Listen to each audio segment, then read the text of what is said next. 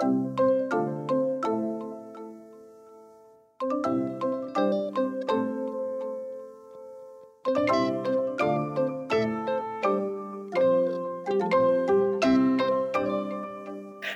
and welcome to another episode of Quilt Buzz, the podcast featuring your favorite folks from across the Quiltverse. I'm Amanda of Broadcloth Studio, and I'm joined by Wendy, the weekend quilter. Hey. And our special guest, Victoria of Midlife Quilter. Hello. Now, before we jump into all our quilty fun today, can you tell us a little bit about yourself, Victoria? Yeah, I am 44 years old. I live in West Michigan with my two kids. I have a 19-year-old daughter who's an illustration major in college, and I have a 7-year-old son, and I have 3 pets. I have 2 dogs and 1 cat. And of course, my husband lives here too. So you were introduced to sewing when you were 40, hence the Instagram handle and shop name. Can you tell us how you discovered sewing and quilting? Yes. So actually, no one in my family did it, but we did have some family friends and people in our church who did it. And the very first time I saw a sewing machine in action was when I was going to be the flower girl for my aunt's wedding, and I needed a special dress made. And the family friend who was making the dress let me be there while she was making it. And it was like magic. It sort of imprinted on my psyche, and I just longed to learn how to sew with a sewing machine. And before that, did you do like sort of hand sewing? Not really. I did take like a home economics course in 7th grade where I was really hoping we would learn to sew with a machine. And all we did was like a pillow where it was like kind of felted applique. So I learned some basic hand stitches through that, but it didn't fulfill that need I had for sewing faster. So how was it going from that first exposure to garment making to becoming a quilter? Well, when I was 11, I started reading the Anne of Green Gables series, and it's my favorite book. And quilting features fairly prominently in the storyline. There's talks of quilting bees or how they were making quilts. And it just fascinated me. I loved the idea of making something useful. But what I loved even more was when I would hear about the quilting bees, where these communities of women would come together and work on a single quilt to get it finished. And even then, I didn't understand all of quilting. And now that I do understand it, I love it even more, because I'm like, how cool would that be to cut, piece, everything, quilt an entire quilt in a day with a group of your friends? That would be so much fun. That's all on my bucket list. We need to start a quilting bee, I think. Yeah, we should. So what was it like learning a new skill as an adult? When you're older, I think, because I bought the sewing machine when I was 40. So on the one hand, I think you're a lot more comfortable with yourself. You're comfortable with knowing you might make a mistake. When I was younger, I was a lot more self-conscious, but it's still intimidating because there's expenses involved with, especially with quilting. It's not just needle and thread. There's a lot to buy as you first learn. But I was really ready to take that risk. And it actually is funny because the last time I had tried to learn something new as an adult was when I took this beginner's adult ceramic class. And I had visions of myself like throwing pottery, and I was going to make mugs and bowls and vases. And they actually told me I didn't have any talent for it and that I should leave.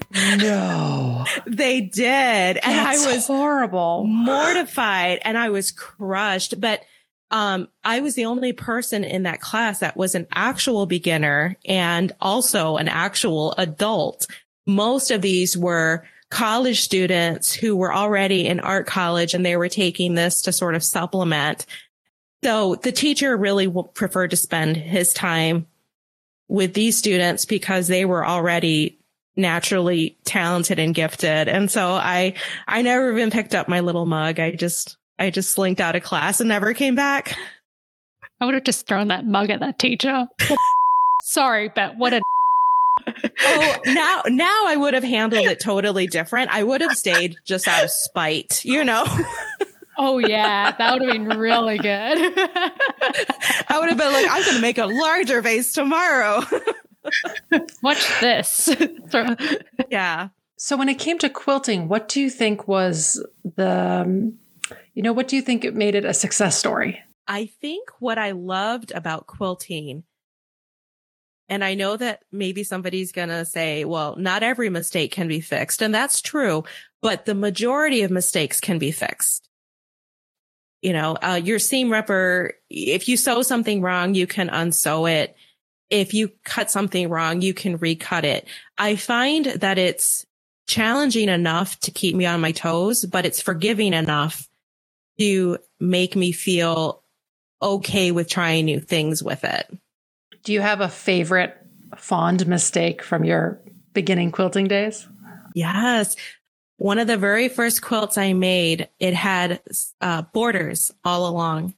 And I was really tired, but I really wanted to finish this quilt because I knew all I needed was to do these borders and my quilt top would be finished and I could take a picture of it. And I sewed them on and sort of, did the thing where you unroll it to take a good look. And I had sewn the borders on upside down. So all my seams were facing up. Oh, no. And it wasn't a big mistake. And again, I could fix it, but it was just so disheartening when I had already spent all this time and was looking forward to my quilt top being complete. And now I'm going to have to seam rip this entire border, the length of this throw sized quilt and, resew it on. It was just a good lesson about stopping when I'm tired. Did you actually continue on and finish the border, or you were like, nah, forget about it. I'm going to look at it tomorrow. No, I absolutely stayed up late and fixed that. I was going to get that quilt done that night for sure. Sounds like something that I would have done. What, sewing it backwards? That and staying up late. You are a midnight quilter. You shouldn't be the weekend quilter. You should be the midnight quilter. Only recently though.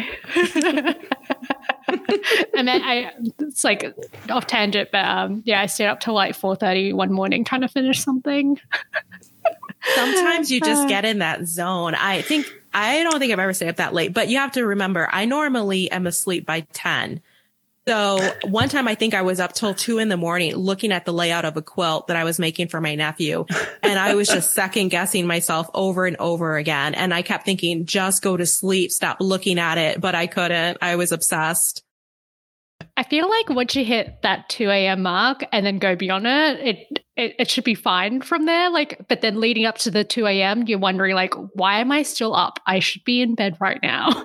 Exactly. So we were scrolling through your Instagram account and we saw that you had a fabric store. Could you tell us a little bit more about, from your beginnings of, starting off quilting to creating a fabric store? Yes. So when I started quilting, I remember very distinctly the overwhelmed feeling I had when I walked into a big box fabric store and there was, I don't even know what, hundreds of thousands of bolts of fabric and not knowing where to start, not knowing what colors I should use and not feeling like there was anyone I could ask for help. And it really sat with me for a long time. And when I started quilting, this is something that not a lot of people know about me, but I actually have a degree in art history. So I have some knowledge of design and color from my degree. But when I started working out of college, I took a corporate job and, my life took that path in terms of work. So quilting was my first return to that creative side of me.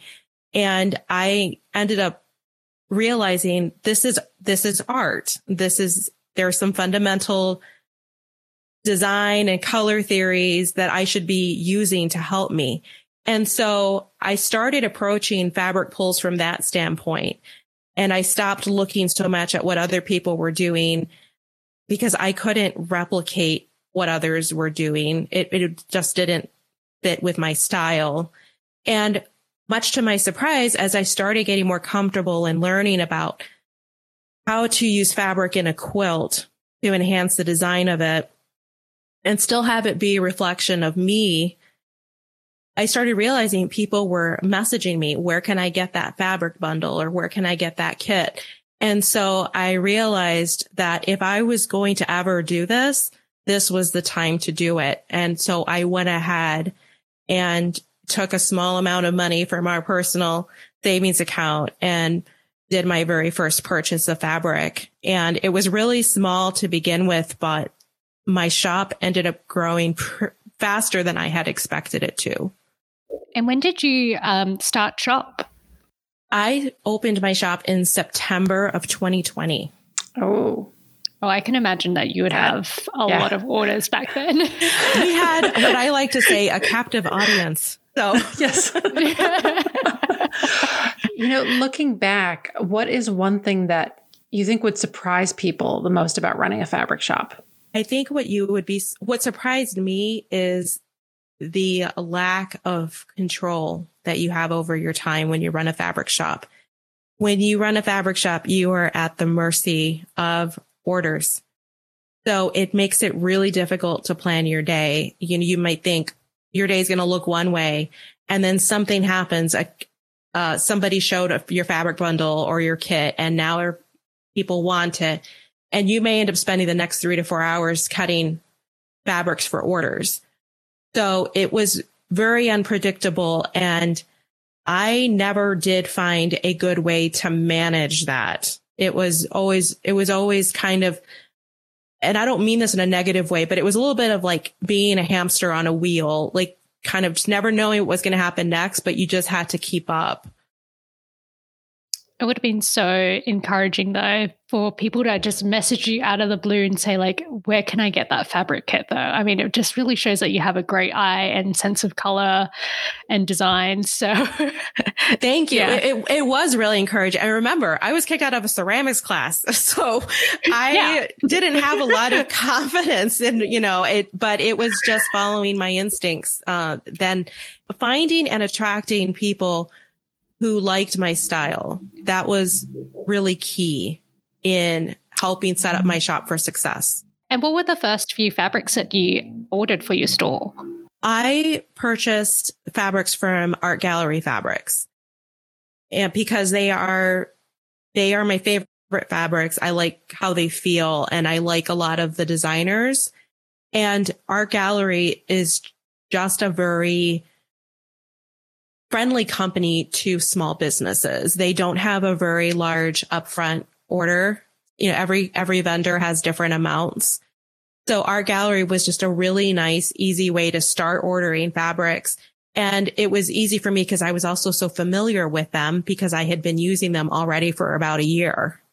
So in November of last year, you announced that you were going to be shutting your fabric store. Can you kind of talk us through what led to your decision to shut up shop?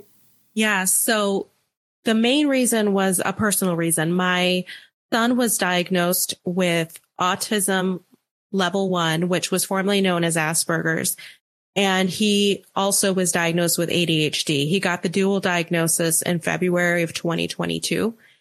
And when we got that diagnosis, it sort of turned our world upside down because suddenly we realized that traditional school wasn't working for him. And so we decided, since I was home, that I would take over and do homeschooling. So that was the first big disruption in my schedule. But secondly, he had all these doctor's appointments and therapy appointments because early intervention is so key in giving them the proper support. So suddenly I had the hamster wheel going with my business.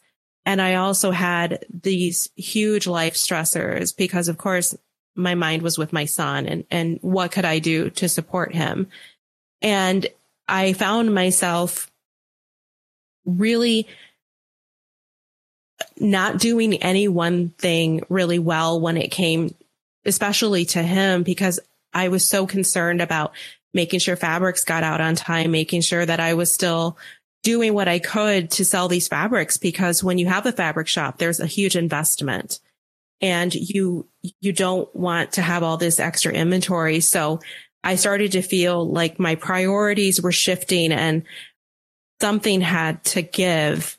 And at that point, I had to make the really tough decision that at this point, I couldn't put I wasn't going to be able to continue putting the same effort into my shop as I could. And I didn't want to run it in a way that I didn't feel comfortable running it. I knew there were probably some things I could do, like, oh, well, I can extend shipping times and things like that. But even if I wasn't shipping out fabric, it was still in the back of my mind all the time that I had something else I needed to be doing. And I couldn't live with that mental division anymore. And it sounds, as you described earlier, the fact that like there's so many things outside of your control within the fabric shop, whether when orders come in and stuff like that. I can only imagine how stressful it must have been. Yes, it was really stressful. And I didn't want to shortchange my customers, and I didn't want to shortchange my son, and I didn't want to shortchange myself. When you're being spread that thin, there's not a lot left over for you. And I didn't get to be this age to not be happy with how I was spending my time. So looking back, what do you wish that you knew before you opened up your fabric store? I think it is the lack of control in general, but I also wish I had known about myself that I would not have been able to shut it off. I could not compartmentalize it. The first thing I did when I woke up was check my orders. The last thing I did when I went to sleep was check my orders, check the activity on my website, check Instagram. I was on 24/7 when it came to my shop. And I feel like that was the only way I could have run it.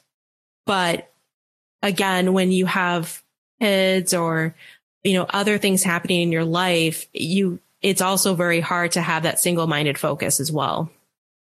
So even now that you've shut down the store, you still have a ton of experience and a ton of learnings. And you're now offering mentoring services to folks looking to open fabric stores. Can you tell us a little bit more about this venture? Yes. So I do one-on-one coaching. I don't offer any type of online course because I feel that the sort of questions I was getting a lot actually ran the gamut. So I had some people who simply wanted information about, how do you open an account with a vendor? Others had questions on branding. Others had questions on how do you take good photos of your bundles? So I was getting questions pretty frequently on Instagram via DM. And that's when I realized there is a need for this, especially when it comes to fabric shops. And I was willing and happy to share my knowledge and, the good, the bad, the ugly, but also I really enjoyed it. I hope that still comes across. I'm not trying to complain. If I could have kept my shop, I would have. I loved it and I really enjoyed it, but it was a lot of work and my life just became, it was no longer a good fit. But I really encourage people that if you have an interest in it, learn more about it, go in with your eyes open, because that will really help you feel like you've been set up for success versus when you go in and you're learning everything as you go. It's already going to be stressful to start a new business. Try to start with some answers. That is so good. I sometimes wish I had that sort of consulting or sort of advice, because it can feel really overwhelming for someone that's new that wants to create an online store, or even just sort of set up maybe a Shopify account or a Squarespace. It's a lot, and even managing newsletters and whatnot. So whatever you're providing to people out there sounds really helpful. Thank you. Having a mentor is invaluable. And, there's a reason I call it mentoring versus coaching, because I do go into that relationship with the hope that it will be a very reciprocal relationship. I have people who have taken this package with me that I still chat with every day, even though technically the mentorship package is over, because the relationships, to me, collaboration is key. And as I mentioned earlier, what attracted me so much to quilting was the community. So it's very true to me to do a more one-on-one type of session. It might not make the best business sense. There's people who may say, well, you should roll this up and do a course and have people do it on their own time. But what I really crave is the one-on-one relationship that you can make with another quilter. That's so nice, because it can be quite lonely, especially when you're working on your own and you're working in your own silos and you second guess yourself a lot. So yeah. Absolutely. Amanda's my buddy. It is. We text a lot. Yeah, we do. So it feels kind of like we're in the middle of a shift between online retail, with a whole slew of different options of where to buy our fabrics, as well as, traditional brick and mortar local quilt shops, some people are doing a mix of both. Mm-hmm. What do you think, from your position of having run a online quilt shop, what do you think the future landscape of fabric stores holds? I think that online fabric shops are here to stay. I feel that even with, now that COVID's over and people, can go back into stores and look, there has been a new standard set with online fabric shops. What I love about online fabric shops is that it does make it's not as overwhelming sometimes, because most small fabric shops, especially ones like mine, they don't have thousands of fabrics for you to look at. So if you can find a shop if you like the quilter's style, you like the fabric she's putting together, it's going to make that fabric shopping experience so much easier to navigate. And often they will include that personal service. I did a lot of custom bundles when I had my shop. I would curate it based on what they would show me, what they told me that they wanted. And you could get all that without leaving your home, which, for someone like me, that's naturally a little bit shy and introverted anyway, I would much prefer that experience. But you're still going to always have that segment of customers who want to shop in person, and they want to see it and they want to feel it. And they want to have that customer service one-on-one in person. So I don't think that brick and mortars are ever going to go by the wayside either, because there's also all of us last minute quilters who just need that yard of, yellow fabric or whatever. And we're going to go to the shop down the road. So I think there's room for both. And I think it just depends on your own personal style, how you prefer to shop. So when you're mentoring small fabric businesses, do you recommend that they curate or come up with their own style so that they can differentiate themselves among competitors? Yes. That is one of the most difficult parts, I think, of owning a fabric shop, is figuring out what makes you, what makes your shop different, because every shop is going to have similar fabrics. It's not like you're necessarily going to be carrying something that no one else has. So what do you do to differentiate yourself? Is it customer service? Do you have stellar photography? Do you have really modern flair to attract people who really want modern bundles? It's really important to figure out what you're selling, because you're not just selling fabric. So speaking on fabric bundles, what is your personal secret sauce to pulling together a winning combo? It wouldn't be a secret sauce if I gave away the secret.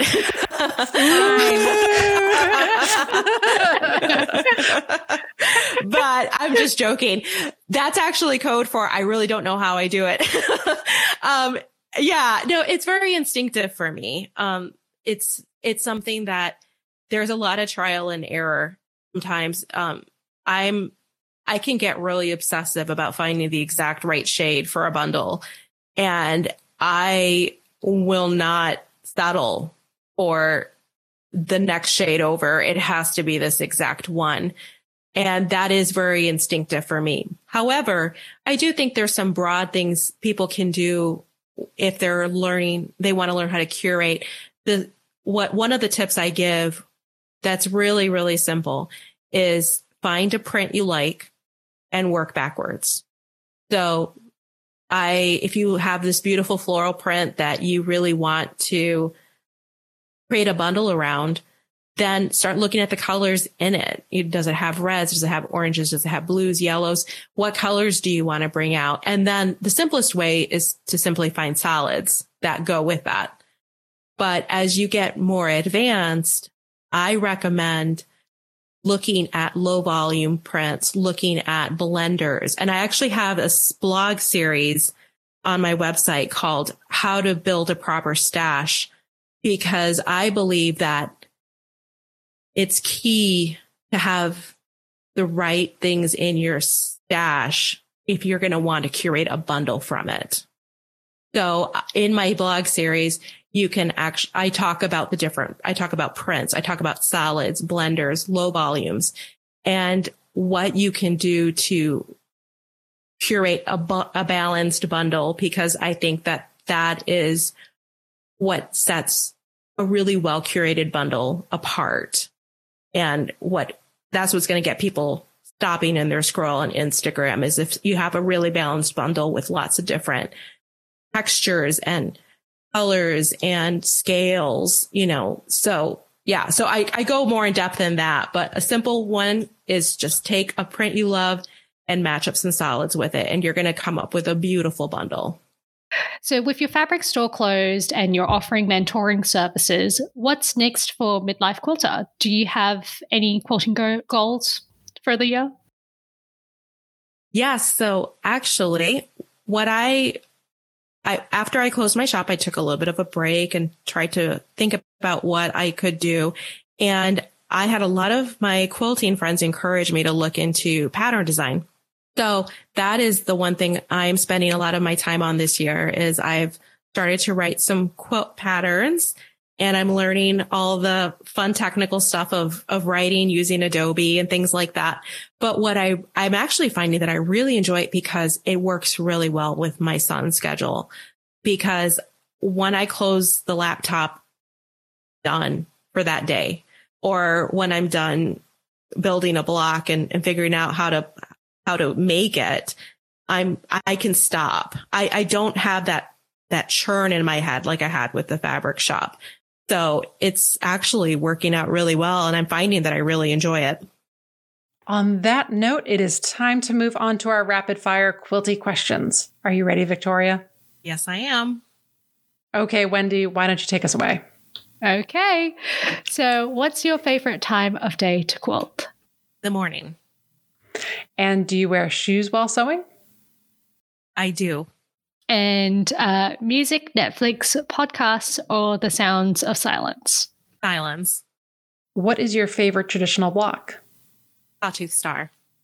And if Agnes, your cat, was in your sewing room, what would she be doing? Anything possible to get in the way.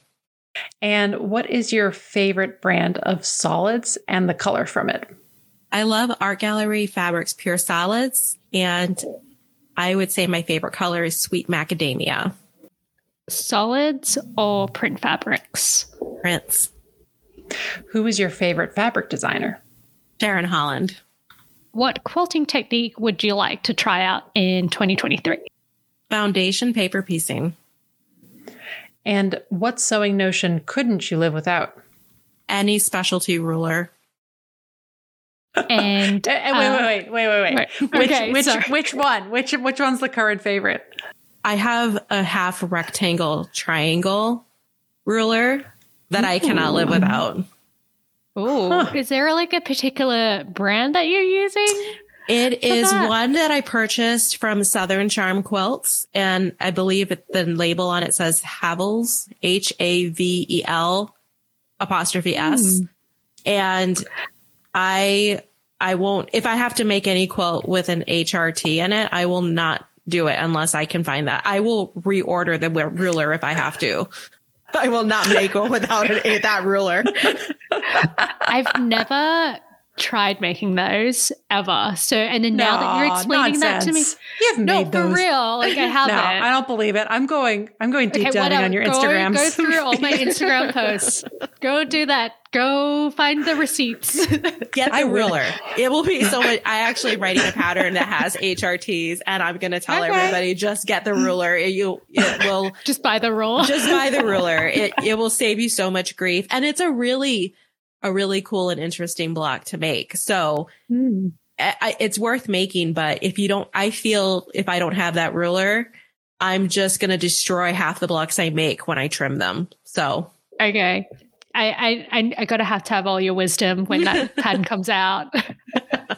I'll be there for you. Oh, would you do a private Zoom mentor class? I would, absolutely. So I read somewhere that you keep your fabric salvages. So what do you do with them? So far, I haven't done anything with them, but my goal is I want to make like a zipper pouch with them. Oh my God, that'd be so cute. Just sew them all together and make a little zipper pouch or maybe a tote bag. I want it something that I can carry out that has all the selvages on it. Machine or hand bind? Hand bind. Okay. What's your favorite part of the quilting process? The fabric pull. Sure. What's your least favorite part? Basting. And what's one bad quilting habit you wish you could give up? Not pinning enough. And do you have a quilty BFF? I think I have to say Agnes, or she'll probably destroy my quilts after the show. And who's your quilty crush? Sharon Holland. I love everything she does. And how many quilts are in your whip pile right now? I don't know. I at least 8. And do you have any other interests or hobbies? I like embroidery. I'm getting really into embroidery lately. And I love music. I joke that in another lifetime, I probably would have been a DJ. What kind of music in particular? I love all kinds. I listen to pretty much a little bit of everything. But my favorite thing is I create these playlists and I create like moods. Like it'll be like dinner time or sewing, sometimes I don't actually listen too much when I'm sewing, but I just love to like get in the car and put on a playlist and just drive. Are they public playlists? No. Fair enough. Fair enough. No, I've never done a public one. No, I've never quilty DJ. I should. It'd be like, there'll be like a seam ripping playlist, for when you're really angry. I mean, for the digital or the virtual quilting bee, you got to have a playlist. Yeah. But it has to be different moods. It's like when you're excited to start and then like at the end when you're dreading basting like I am. Yep. Or like maybe, what's it called? One for like hand quilting or like hand related stuff. Yes. I really feel like it can music sets the mood and it can enhance quilting for sure. Mm-hmm. I'm sure if you wanted to work faster, you can put some like more upbeat, fancy music. I think I'd probably need like Eye of the Tiger when it came to start pin basting. It's like, you can do it. You can get through this. On that, so we have just a couple more questions. Actually, no, we've got one more question for you. And that is, who are 3 accounts you think everyone should be following and why? Well, considering she's my quilty crush, I would say Sharon Holland. I love everything she does. And her pictures are fantastic. I also love Liza Taylor Handmade. She's a newer designer, but I love her work and she introduces new techniques. So she has patterns that include FPP or English paper piecing. So it's kind of nice to mix it up and try some new skills. And my other one that I love is Sarah Lucille Handmade. She is a great designer, but a lot of her patterns also have Jane Austen themes. And her patterns are just so cute because they always tie in with a character or a novel. And as somebody who loved reading those types of books as a teenager, there's some nostalgia there for me too. So we need to wrap today up, and we hope that you enjoyed today's show. If you'd like to contact any of us, we can most easily be found on our Instagram accounts. I'm at Broadcloth Studio. Wendy. I'm at the.weekendquilter. And Victoria. I am at midlife_quilter. Or you can go to our podcast account at quilt.buzz or our website, quiltbuzzpodcast.com, for our previous episodes and updates on upcoming guests. If you enjoyed today's show, we hope that you subscribe to the podcast and tell your quilty friends about us too. And if you have a moment to share what you love by writing a review on your podcast provider of choice, it would make our day. Thank you so much for joining us, and we'll talk to you again soon. Bye. Bye. Bye.